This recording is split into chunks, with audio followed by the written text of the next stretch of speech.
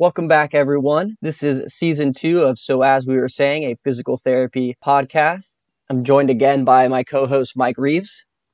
Hello, everyone. David, thanks for having me back for season 2. Mike, it's always a pleasure. We've got a lot to talk about. Season 1, we really delved into more theory, trying to really set up how we view our paradigm for practice, things that we look at almost in a more vague and general sense. This season, I want to get a little bit more specific, looking at specific joints or regions, how we approach those particular joints, and then talk a little bit more about research when it comes to our evaluation and treatment.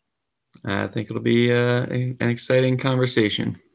And since season 1, Mike has started seeing a few patients in his cash business. So I just want to say congratulations to you, Mike. I know it's always challenging to jump into entrepreneurship and you don't know what's going to happen, but it seems like things are going well. So I wanted to congratulate you. Well, thank you, David. And I think the larger achievement of the two of us is that you got married since season 1. So congratulations there.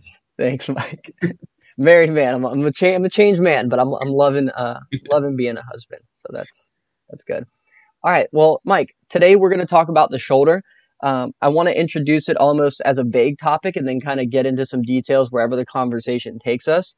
First thing I want to do is just kind of set up how we condense all the information. I feel like the shoulder is one of those joints that can be really complicated or really simple, depending how you corner the information. So I think whenever it comes to a paradigm for practice, it's always good to help create subgroups, create categories to help you streamline your decision making. So let's jump into how we actually do that and what are some of the categories that you like to group patients into. And again, these aren't absolute categories. It's just to kind of help you get started and streamline your evaluation and treatment decision making based on what you see for that evaluation. So Mike, what are some categories that really stick out in your mind when you're looking at a shoulder patient and trying to decide, okay, what is going to be my evaluative process for this patient? Yeah, I think probably the first thing is just acute versus chronic, right? So if you have someone that suffered an acute injury, you do have like a realistic time frame of healing phases that you expect that shoulder to need to go through as you go throughout your rehab process. So that needs to come into play much more so than with a chronic patient, where it's probably going to be mostly based just on irritability, maybe some exacerbating and like relieving factors, and then just kind of go from there. But you're not really keeping your healing timeframes in your brain as much. Right, that's very important. There's actually a study from JOSPT, I think it was 2016 or 2017, where they looked at patients with chronic shoulder pain, and they actually observed changes in the median nerve as far as like mechanosensitivity to stretch, specifically with like neural tension positions, things like that. So those are always things to consider when you're managing chronic upper limb pain, is including neural tension as an evaluation procedure and as a treatment if indicated. I think that was a really interesting article that kind of just provided a little bit more proof to things that we were already thinking as far as that profession and knowing how chronic nerve changes can influence the pain experience.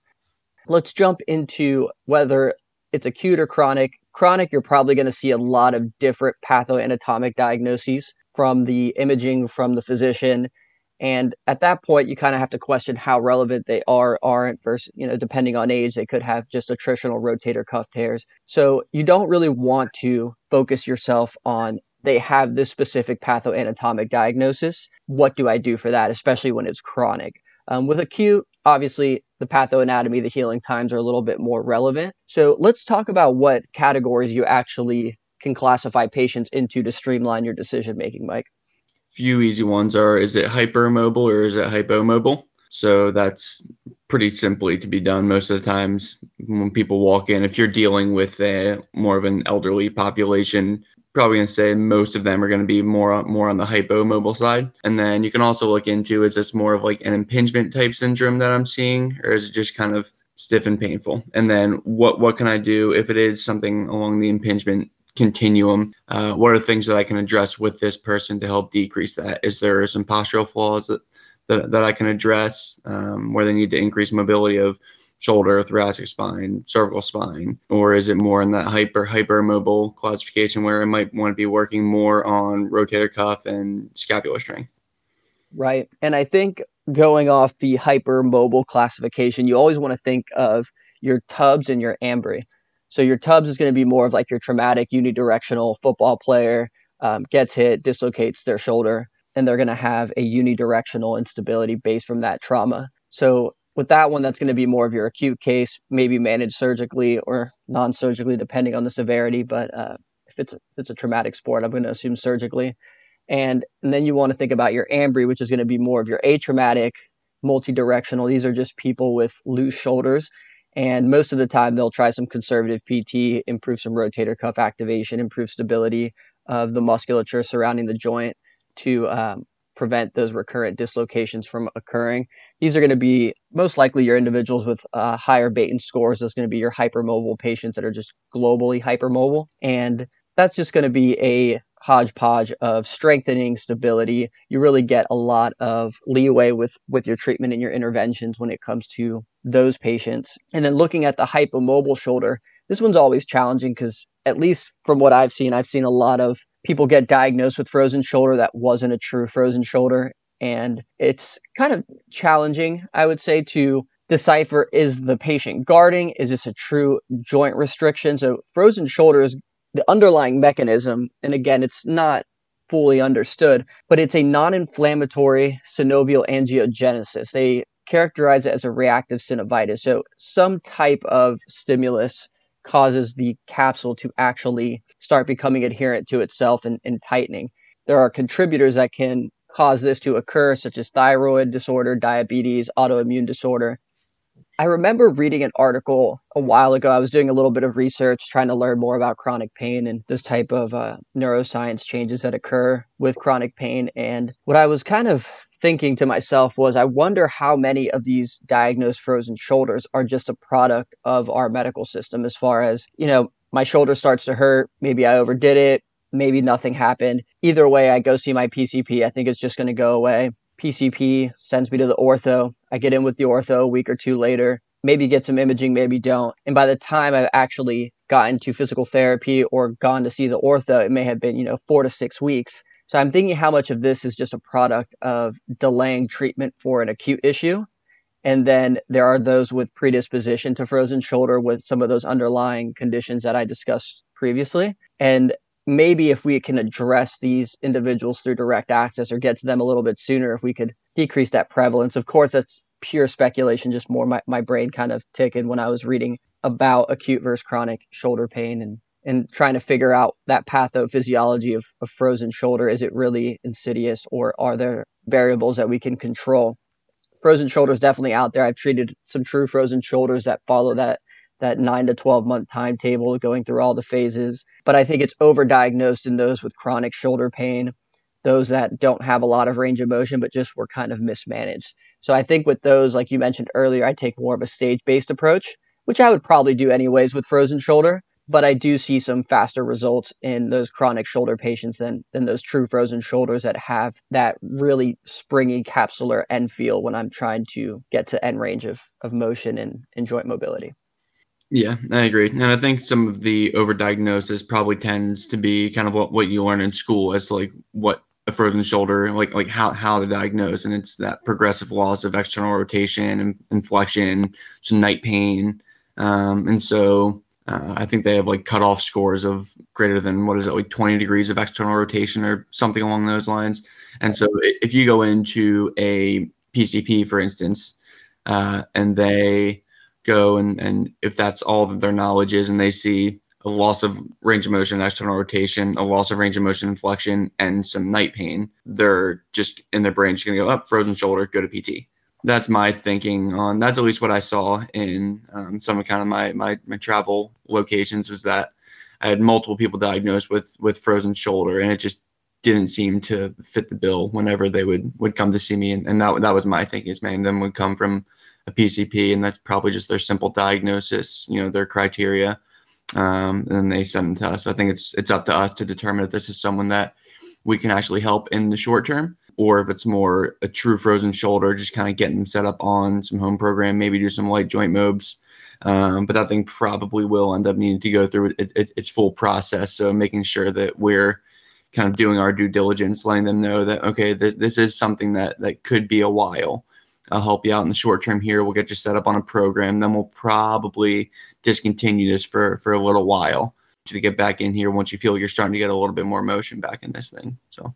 Right. And I think educating our patients on the actual phases, if you believe that it's a true frozen shoulder, early on when they're really painful before they've started to lose a significant amount of motion, these patients actually respond fairly well to corticosteroid injection, which is not something that I typically advocate for in the shoulder too often, just because of the effects that it has towards rotator cuff strengthening. It's an anti-inflammatory, so it's going to be detrimental to any strengthening you're doing. I usually tend to, if I advocate for anything, more of an analgesic versus a corticosteroid. But in that early phase, they do tend to react well to that, and it helps decrease pain. Now, this doesn't prevent it from going through its phases. They still get to that freezing and frozen stage.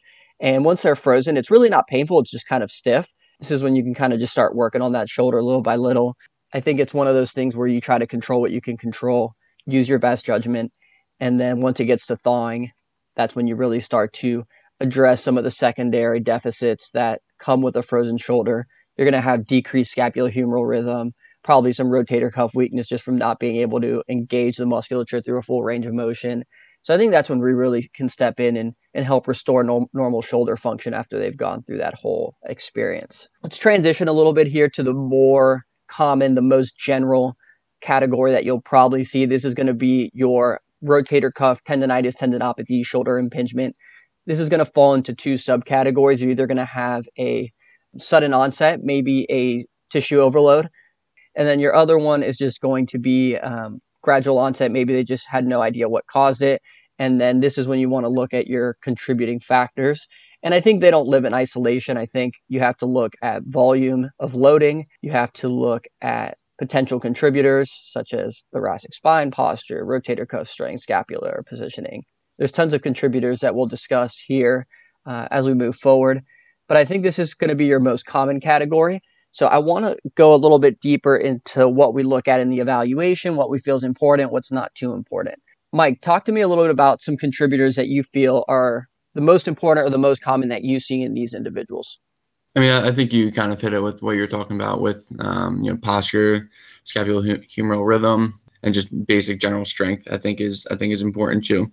But obviously, if someone comes in with that significant kind of like forward shoulder, kind of slumped over, kyphotic posture, I think that's probably one of the easiest places to start. One thing to do is see if you kind of correct that posture, whether you have them do it voluntarily or you kind of manually do it a little bit, either by having them sit a little bit more upright or kind of by repositioning their scapula with your hands with kind of that scapular repositioning test. Is that what it's called? Yeah, there's a scapular repositioning, which is you facilitate them into retraction. Mm-hmm. Then you don't assist with the shoulder blade. They just go for the motion. So that would be scapular repositioning. And then scapular assistance is where you actually facilitate that upward rotation. Yeah. And the repositioning is going to help put the supraspinatus in a better link tension relationship and the periscapular musculature as well. Yeah. Yeah. So essentially just doing your best to facilitate appropriate rotator cuff activation by positioning the scapula to put everything at a little bit better of a mechanical advantage, and also just creating a little bit more space underneath that acromion for the kind of humeral head to rotate a little bit more smoothly. And if that seems to work well, then you're on the right path with producing those changes, whether it be through strengthening, stretching, postural exercises, manual therapy techniques. You at least have a general idea of where you want to go with treatment. The other thing is doing, David had talked about last season, simple exercise where you have the patients externally rotate into a TheraBand and then go into elevation, essentially just kicking on the posterior rotator cuff and seeing if that helps to do whatever it does. If you want to say that the posterior cuff creates more centering as well as a little bit of an inferior glide, sure, that's biomechanically what it does.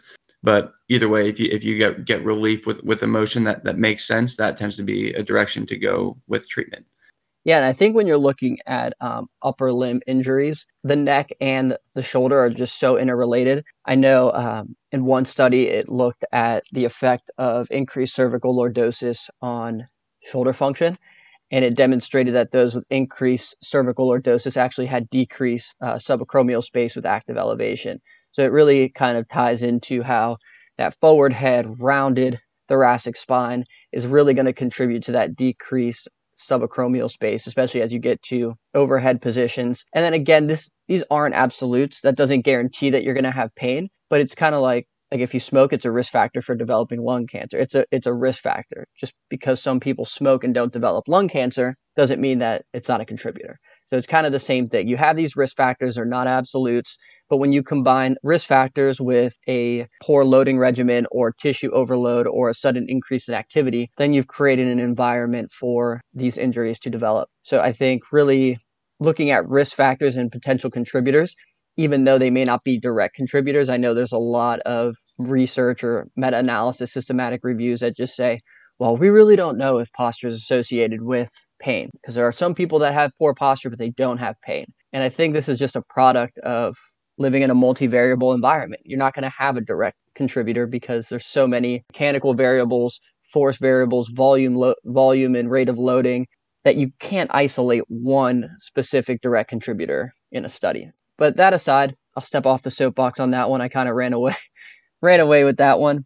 Some of the things that I wanted to recap on that Mike just discussed that I think are your heavy hitters are obviously your rotator cuff activation. Whether it was weakness that caused their condition or whether it's just muscle inhibition from the pain process. Regardless, you're going to want to strengthen those rotator cuff muscles. You're going to want to look at thoracic spine posture, look at the influence of their posture on their pain.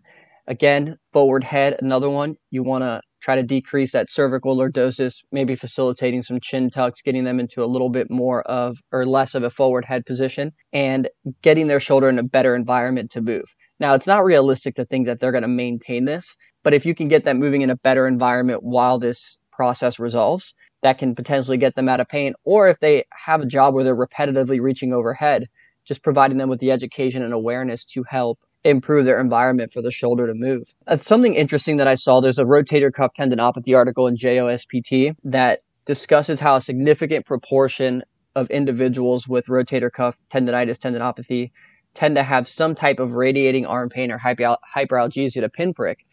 So it's really interesting just to see the nervous system changes, really bringing it back to looking at neuromobilization in these individuals as a means to desensitize and decrease pain.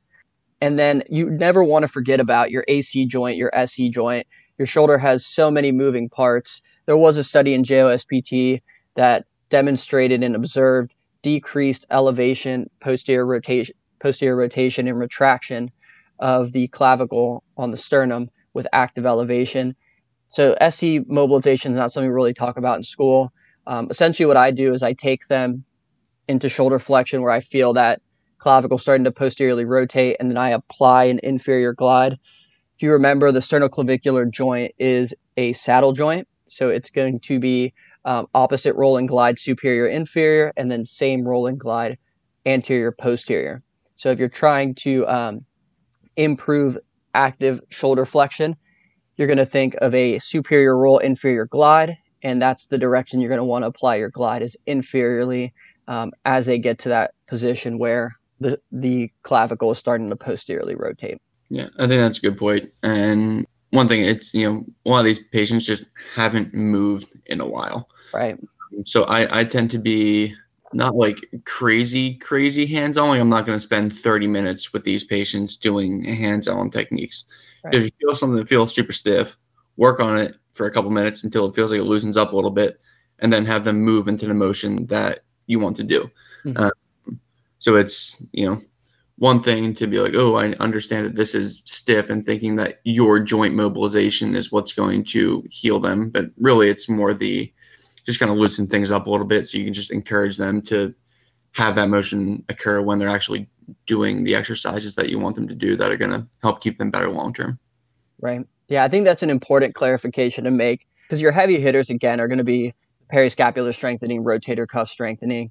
I really only go more to these off the beaten path type of interventions, like a mobilization of the SC joint. If it's someone who's just kind of plateaued for like 4 or 5 visits, I feel like my loading exercise prescription's on point, and I'm just trying to pull at another contributor that I could potentially influence. But I would say I use that mobilization in 5% of shoulder cases, really. We're just trying to really give multiple angles that you may have not considered. And I think one angle that we should talk about, especially when it comes to a more athletic population, is the entire body contributing to certain shoulder motions, especially in your throwers. You got to look at the hips, you got to look at their trunk, you've got to look at their thoracic rotation. There's a lot of variables all the way down the chain that are really going to influence this. And Emily's grandpa is actually going to love that I brought this up, because he brought it up during the holidays. He brought up J. Hannah Dean, Dizzy Dean.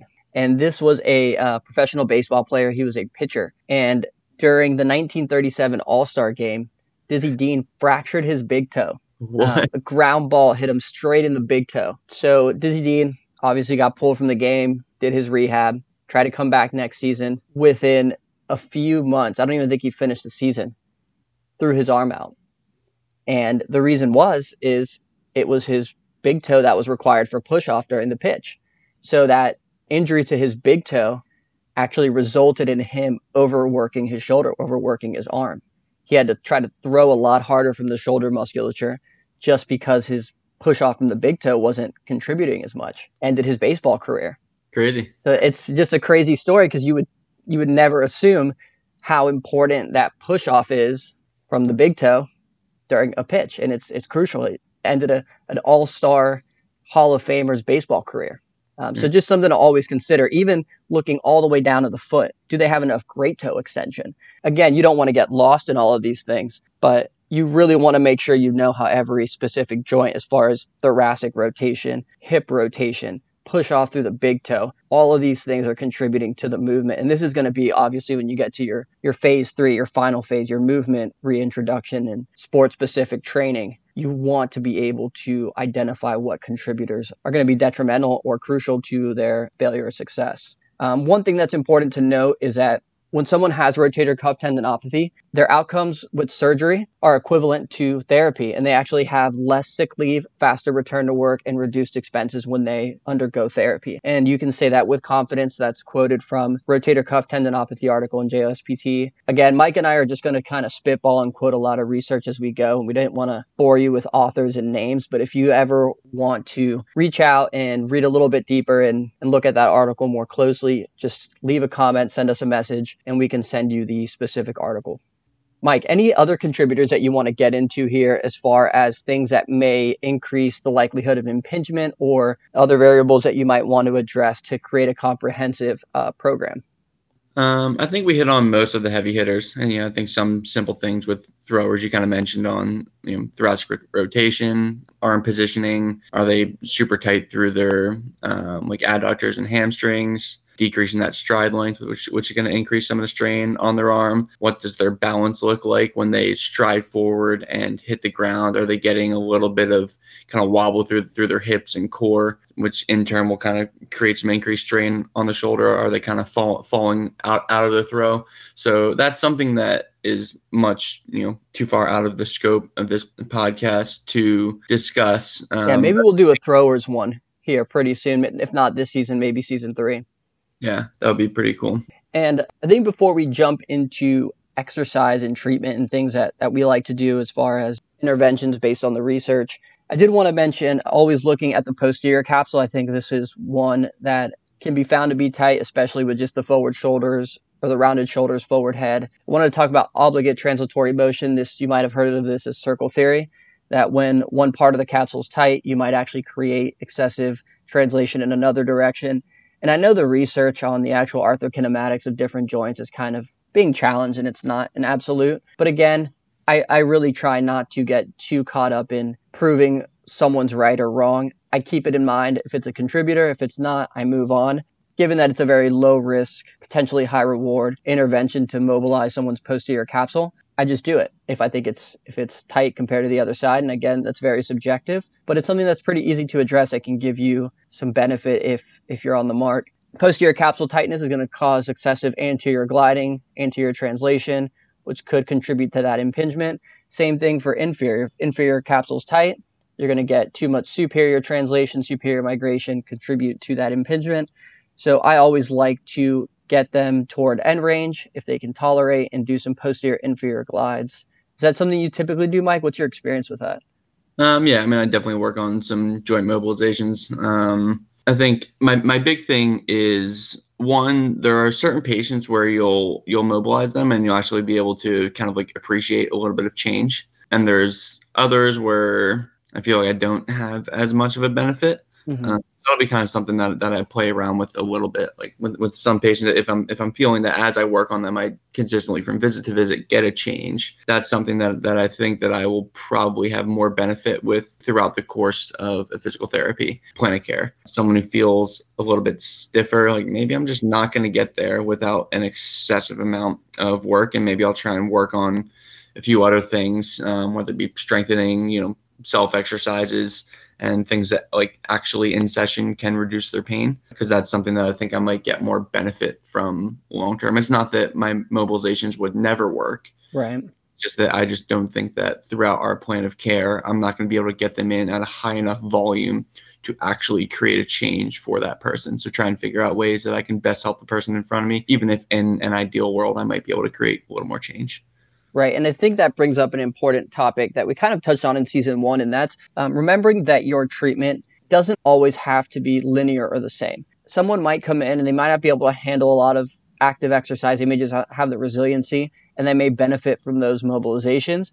And then as you transition to more strengthening, higher level movements, you may not get that same effect like you were mentioning with that mobilization, and you might decide to prioritize with other more important interventions. So I think that's important to remember is your treatment's always changing. Don't feel like because you did posterior inferior glide on day 1 and you got improvement, they may have needed that on day 1, but on day 4, visit 4, could be a whole different ballgame. You may have a different patient who's now transitioned to a different phase of rehab and might have different needs at that point in time. So just always something to consider. I think that's a good point that you mentioned of, if you think it's important, you do it. If you get the bang for your buck, you keep doing it. And then the minute that positive effect goes away, then you start to reevaluate and reassess and see what else is going to provide that next push forward. The last thing I wanted to touch on before we move on is that same rotator cuff tendinopathy article discusses how rotator cuff fatigue may contribute to superior humeral migration, and fatigue of the serratus and lower trap may contribute to decreased acromial elevation. I think we always talk about strengthening, but I think muscle endurance is a huge thing, especially with your athletes who are going to be doing repetitive movements. What I would recommend is changing your program design or adding some variability. Like if you're doing like 12 rep maxes on one day, maybe doing a 20 rep max with lighter weight, switching in some endurance with some strengthening, just to address that potential contributor. Because you may have someone who's strong, who may have no pain with movement, but then they go back to their job at a factory reaching overhead 8 hours a day, and that rotator cuff endurance just isn't enough to handle that type of volume. Yeah, I think that's important. I think with most of my rotator cuff specific exercises, if I'm doing more isolation exercises, it tends to be at least sets of 12 up to sets of 20, working on that endurance. And then if I'm doing more of my kind of big meathead exercises, rows, pull downs, things along those lines, that set and rep scheme tends to be more geared around increasing overall strength as long as the person's able to tolerate it. But with like isolation exercises, trap exercises, all your periscapular stuff, it's all based on control and endurance for the most part. Right. All right, let's get a little bit more into our interventions, what type of exercises we like to do. I know we talked about like your stage 1 pain modulation. That's going to be more your progressive range of motion, your table slides. We already discussed on the previous season how pulleys, for me, I don't really use them often just because of the high rotator cuff activity. If someone is in high pain irritability, I think it's just a little bit too much. That's based on an article from JOSPT that looks at activities of daily living and routine rehab exercises. The article agrees it just doesn't advocate for pulleys because of the excessive rotator cuff activation early on. It may just be too much where it keeps them in an irritated state. So we're going to focus more on our stage 2 exercises. And then of course, stage 3 is going to be more where you can get creative, get into more of those weightlifting type movements, sport specific movements, So that's really where your creative mind can go to work. So we won't even touch on that too much because you could probably go on Instagram and see a bunch of different strength and conditioning, sport specific type PTs that create all these great exercises that are just complex for certain sports. So that could be a whole episode in itself. But let's talk about the ones that are kind of your basic strengthening. We wanted to look at the research and see what are the most favorable exercises for promoting activity and a certain desired result from participating or doing those exercises. So Mike, what are some of your favorite like go-to rotator cuff strengthening exercises right when you've transitioned into stage 2 and you just want to start strengthening? A lot of times I want to get after the posterior rotator cuff, and a lot of times also kind of that low trap scapular retractors. So probably the easiest, kind of least invasive ones that I found tend to be that side lying external rotation and just a prone extension. And that was kind of one of the ones I picked up from one of my clinical instructors, early on during PT school. It was kind of one of those, these exercises are great. People tend to tolerate them very well. Great starting point. During my early career, kind of attempted from time to time to kind of deviate from that. And sometimes it works, but almost all the time, those tend to be great, easy ones to introduce kind of early on. And then from there, you can kind of progress that to bands, different planes of motion, cable machines. Then you can start to work the shoulder into more elevation into kind of that prone T with mid trap. I found that a lot of people have a very hard time with like your prone Y. It's challenging. Very challenging exercise. So for the prone Y, instead of doing that, what I'll tend to do is do more of like a wall slide and then have them go into kind of like a standing Y, essentially, where they're rotating their shoulder blades back and down, kind of shoulder blades in the back pocket, and try and get more low trap activation that way. So those tend to be a lot of my kind of basic starting exercises. I think for me, as soon as someone is transitioning from that phase 1 to phase 2, if I want to be conservative and make sure that I'm getting some strengthening, a good go-to for me is always that prone shoulder extension. That one, usually I can get in pain-free, even if it's like a moderate irritability and there's still some pain there, I can usually get them strengthening with that exercise relatively pain-free. And that's got some rotator cuff activation, some periscapular activation as far as like mid-trap. You'd get a little bit of infraspinatus in there. So it's a good exercise that has some decent rotator cuff activity that's usually pretty non-threatening. So that's always my go-to. And then a prone row, same thing. You get that muscle activation from all those that I previously mentioned, relatively pain-free. And those would be my two go-tos to get started. Like you mentioned, Prone T and Prone Y, I usually introduce those in the middle or the end of phase 2. I think it requires a lot of scapular control, and especially if they have a lot of upper trap contribution overactivation, like you mentioned, can be very challenging for them to perform accurately. So I usually introduce those a little bit later. So I kind of have like a big 5. I do like the prone shoulder extension, prone row. I get them on their side doing side lying ER with the towel underneath their arm. That's just based on a study that looked with a little bit of abduction in the upper arm. You're going to have increased rotator cuff activation. Side lying flexion has been demonstrated to have some good periscapular muscle activation. So those would be my big ones. And then for a low intensity, high serratus, low pec minor, I do like a supine serratus punch. Just focusing more on movement quality rather than any true strengthening. I just really want them to figure out how to isolate that motion without hyperextending through their lumbar spine, any compensatory strategies like excessive shrugging during the retraction part of the phase, and making sure they're getting good solid protraction. So when I do transition to more complex serratus exercises, they know what to look for. So once they've gotten past that, Mike, what are some other things that you like to include as far as strengthening goes? That's kind of like my big 5 that I do just kind of like on the table once they've transitioned. Do you typically do something similar? What's your game plan look like?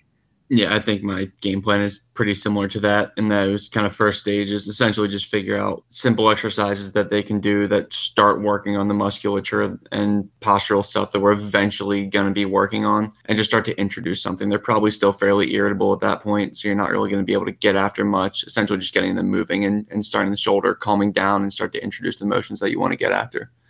Yeah, I think one that I forgot to mention that I really like actually is a diagonal row. So that's about 45-degree angle they're rowing, and they usually use like a light dumbbell. And all I'm really focusing on here is facilitating medial rotation of the shoulder blade. Imagine have you ever seen anyone do like a bent over row, like they're standing at the dumbbell rack in the gym? Mm-hmm. So their arm is almost like at a 45-degree angle and kind of like hanging, and that's going to pull their shoulder blade up into a little bit of upward rotation and protraction. So when they go back to pull, I'm actually having them bring that shoulder blade down and back into a medially rotated, retracted position. and that's going to specifically target the rhomboids. So any real diagonal row is going to put you in a slightly upward rotated position so you can facilitate medial rotation for the rhomboids, where if you were to do a straight plane, sagittal plane row, it's going to be strictly protraction to retraction. When you say diagonal, are you referring to the positioning of the torso, the elbow, the position of the resistance? So the angle of the resistance is going to be at a diagonal. Your torso would also be at a diagonal. But if you were imagine like you're bent over and 0 degrees is your arm by your side and 90 degrees is your hand in line with your shoulder, it's going to be 45 degrees somewhere in the middle, and they're pulling at about a 45-degree angle. So it's going to look kind of like if you go to the gym, you see someone standing over a dumbbell rack and they're kind of like slightly bent over, but their torso isn't parallel to the floor. That's going to be like your diagonal row. Okay, that's perfect. And then as far as supraspinatus, I was reading some articles that did talk about full can. Now, I don't really use full can too much, but it was basically saying that it was a great supraspinatus activation exercise that also minimized deltoid activity. So excessive deltoid activity is going to promote that superior humeral head migration and potentially contribute to that impingement, quote unquote, position. So I thought that was interesting, incorporating a full can to get supraspinatus firing, but still minimizing that deltoid activity. Mike, do you use full can, or what's your, I personally don't. I just read this article and thought it was interesting. I use full can exercises sometimes. I mean, it's not something that I always go to. One thing I like to do for like supraspinatus activation is just work them with a band or a cable machine, depending on what I have access to, just kind of in that 0 to 30 degrees of elevation, just with the band pulling posteriorly. That's where I tend to start. And then from there, I might progress it to more of your standard kind of lightweight full can type exercise. I don't really use empty can much. I think most people have kind of moved away from empty can. I don't really see that being talked about too much anymore. Yeah. I think that we're probably a little bit too scared of that exercise as a whole. But I guess if you're going to get the same amount of muscle activation with a full can, why put the shoulder in a little bit more of a risky position, that internal rotation? So. And then another exercise that I think is still appropriate for that early phase that I forgot to mention is a supinated shoulder flexion to shoulder height. This is actually going to strain the bicep tendon at the origin of the supraglenoid tubercle. So if you feel like they have bicep tendon involvement, I usually just screen this with like a Speeds and Jurgensen test during the evaluation. Again, I don't hang my hat too much on special tests. I think JLSPT just came out with a commentary that pretty much said they really don't tell us too much. And I agree with that. I've been hearing that at conferences back since I was a student. A lot of the top shoulder rehabilitation specialists kind of just say, throw them in the trash type of thing. They're more for just general orthos to kind of screen and figure out if imaging is needed. But from a treatment perspective, they really don't give us any guidance. But I really do like that supinated shoulder flexion. I see a lot of individuals incorporating bicep curls, which maybe I'll use sometimes, but not too often, just because that's going to strain more of the distal portion of the bicep, where I really want to strain that proximal bicep tendon at the origin. Yeah, I mean, I think you brought up a good point with the special testing. It's especially when we see patients, it's a little more chronic. We're not normally seeing them like acutely day one. I think that some special tests have a little more merit super early on before the body is compensated in different ways, and we have other layers to peel back to get to the issue. So yeah, I mean, definitely with special tests, it's not always super great in our kind of setting. But that being said, I think that still just understanding your anatomy and know what tissues you're stressing when, just like you said, with like that supinated, kind of resisted shoulder flexion hitting that biceps tendon more so than your full cam position, where you're going to be getting a little bit more of that kind of supraspinatus there. So if you have pain in one more so than the other, then it's reasonable to assume that we might have a little bit more biceps tendon involvement than supraspinatus involvement. Right. So something as simple as that, like sure, maybe the special tests aren't perfect, right? But we need to kind of still do things to create a clinical picture in our brain. So I think also where special tests come from. They just come from someone that realistically understood how a different joint or shoulder or ligament or muscle or whatever worked. And then they published a paper on some sort of position that should, in theory, stress that tissue, and then put their name on it. And then we have a special test from it. Right. So they all went through the same schooling that we did. They just kind of published a paper on stressing a tissue in a certain way. So if you understand the anatomy and how to stress different tissues, you don't really need special tests all that much. You just kind of need to stress tissue and see what seems to be your pain generator. That's an important clarification to make. I think kind of hit it on the head there, that if you know your anatomy, you can kind of stress what you're trying to investigate. And if it produces a positive result, then that kind of leads you down that path. And the important thing that you mentioned is understanding what tissues are involved with the movement and then realizing, okay, this might be a contributor. I think a lot of students get lost in special tests because they're so worried about telling their CI what the diagnosis is. And the whole time in PT school, and this is, I think, the most confusing thing, is you're being taught how to diagnose all of these musculoskeletal things and diagnoses. And then later you're being told, well, the diagnosis doesn't really matter because there's people that have these particular changes on imaging and they're benign and they don't have pain. So the whole DPT curriculum is built around diagnosing because part of the DPT is being able to be a first contact provider in triage. And then I think no one ever really clarifies that diagnosing pathoanatomy isn't necessarily crucial for treatment once you've gotten past the triage phase. So I think that's just a confusing thing for students. I see all the time people post like, so-and-so has this diagnosis. What do I do for that diagnosis? And it really doesn't give us a clinical picture and it really doesn't help us guide treatment. But I think that's important is using special tests or even using positions that stress certain structures to identify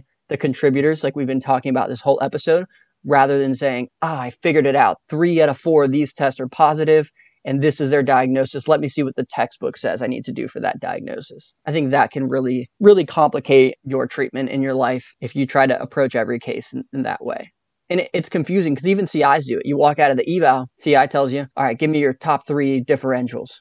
And it's kind of like, all right, these things could be there on imaging based on what I've seen, but is it relevant to their treatment? So that's kind of the hard part. But we'll move on here. I did want to talk about a little bit more serratus strengthening. Kind of a rabbit hole that I fell down at one point was chasing what I wanted to find as my favorite serratus exercise and kind of looked at all the different angles as to what would make up a good serratus exercise. And one thing that I noticed is that you're going to have your pec minor create that anterior tilting of the shoulder blade and contribute to a little bit of that protraction. So a lot of the serratus exercises that we do obviously involve sagittal plane protraction. A lot of the serratus exercises that we do involve protraction. So I wanted to see, how much activity of the pec minor was occurring. And one thing that I realized or that I discovered doing my research is that looking at your serratus to pec minor ratio is crucial. So you want to make sure you have high serratus activity with low pec minor activity, just because increasing activity of the pec minor may contribute to that tightness, that anterior tilting, potential shoulder impingement. Again, this is theory, not absolute, but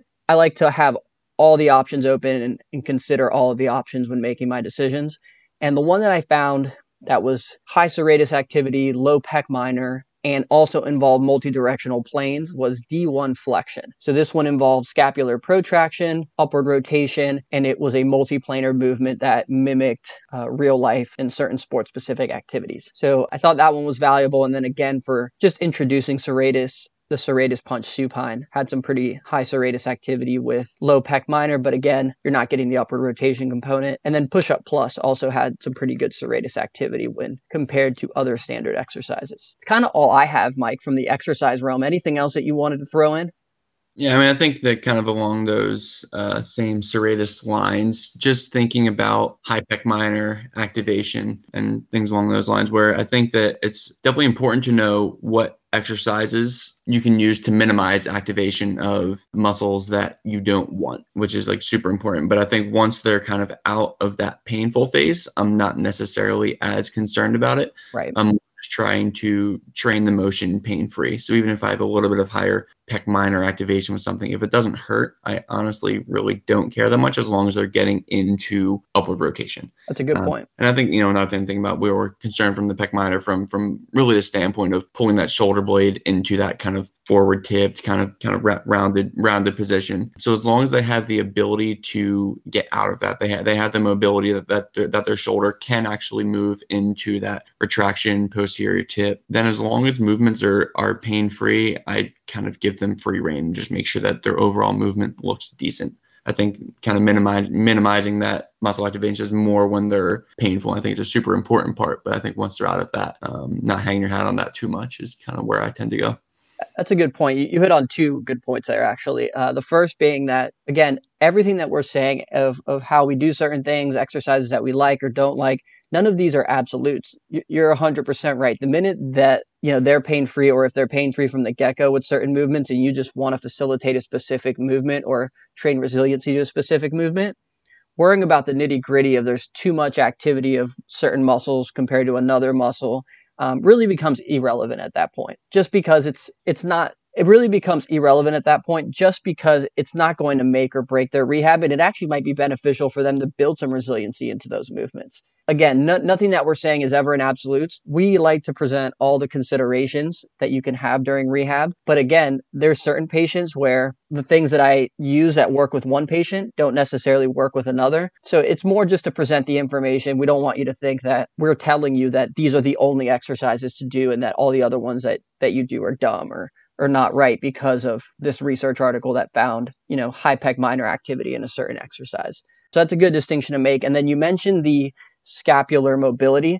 One thing that we didn't talk about that I really like to incorporate, at least early on, especially for those shoulders that either have gone through the process of like seeing their PCP, going to ortho, then they end up at you 4 to 6 weeks later, is addressing scapular mobility. Whether they've been in a sling or just using their arm less, scapular mobility can become impaired and diminished. And I think just working on that shoulder blade and restoring that normal scapular mobility and motion is going to be beneficial. Yeah, I could not agree more. Cool. And then the last thing that I wanted to touch on before we close up here, Mike, was during those prone T's and Y exercises, we discussed how they're very difficult to kind of engage without excessive upper trap activation. And usually what I do is I have them engage that shoulder blade as gently as they physically can to get it back into like downward rotation and retraction. If they do it too aggressively, they're going to actually overactivate that upper trap. But if I can get a very gentle retraction, downward rotation, and then have them engage the motion, again, gently, because if they do it too aggressively, they're going to just recruit everything. I usually get a better result than just having say, okay, lift your arm into a T, lift your arm into a Y. And I think this has to do with looking at your length tension relationship. I think when you get the shoulder blade down and back just gently so that you're not over recruiting other muscles, that's going to put that low trap, that mid trap, those muscles in a better length tension relationship and improve the probability that they can actually recruit the muscles that you're trying to target.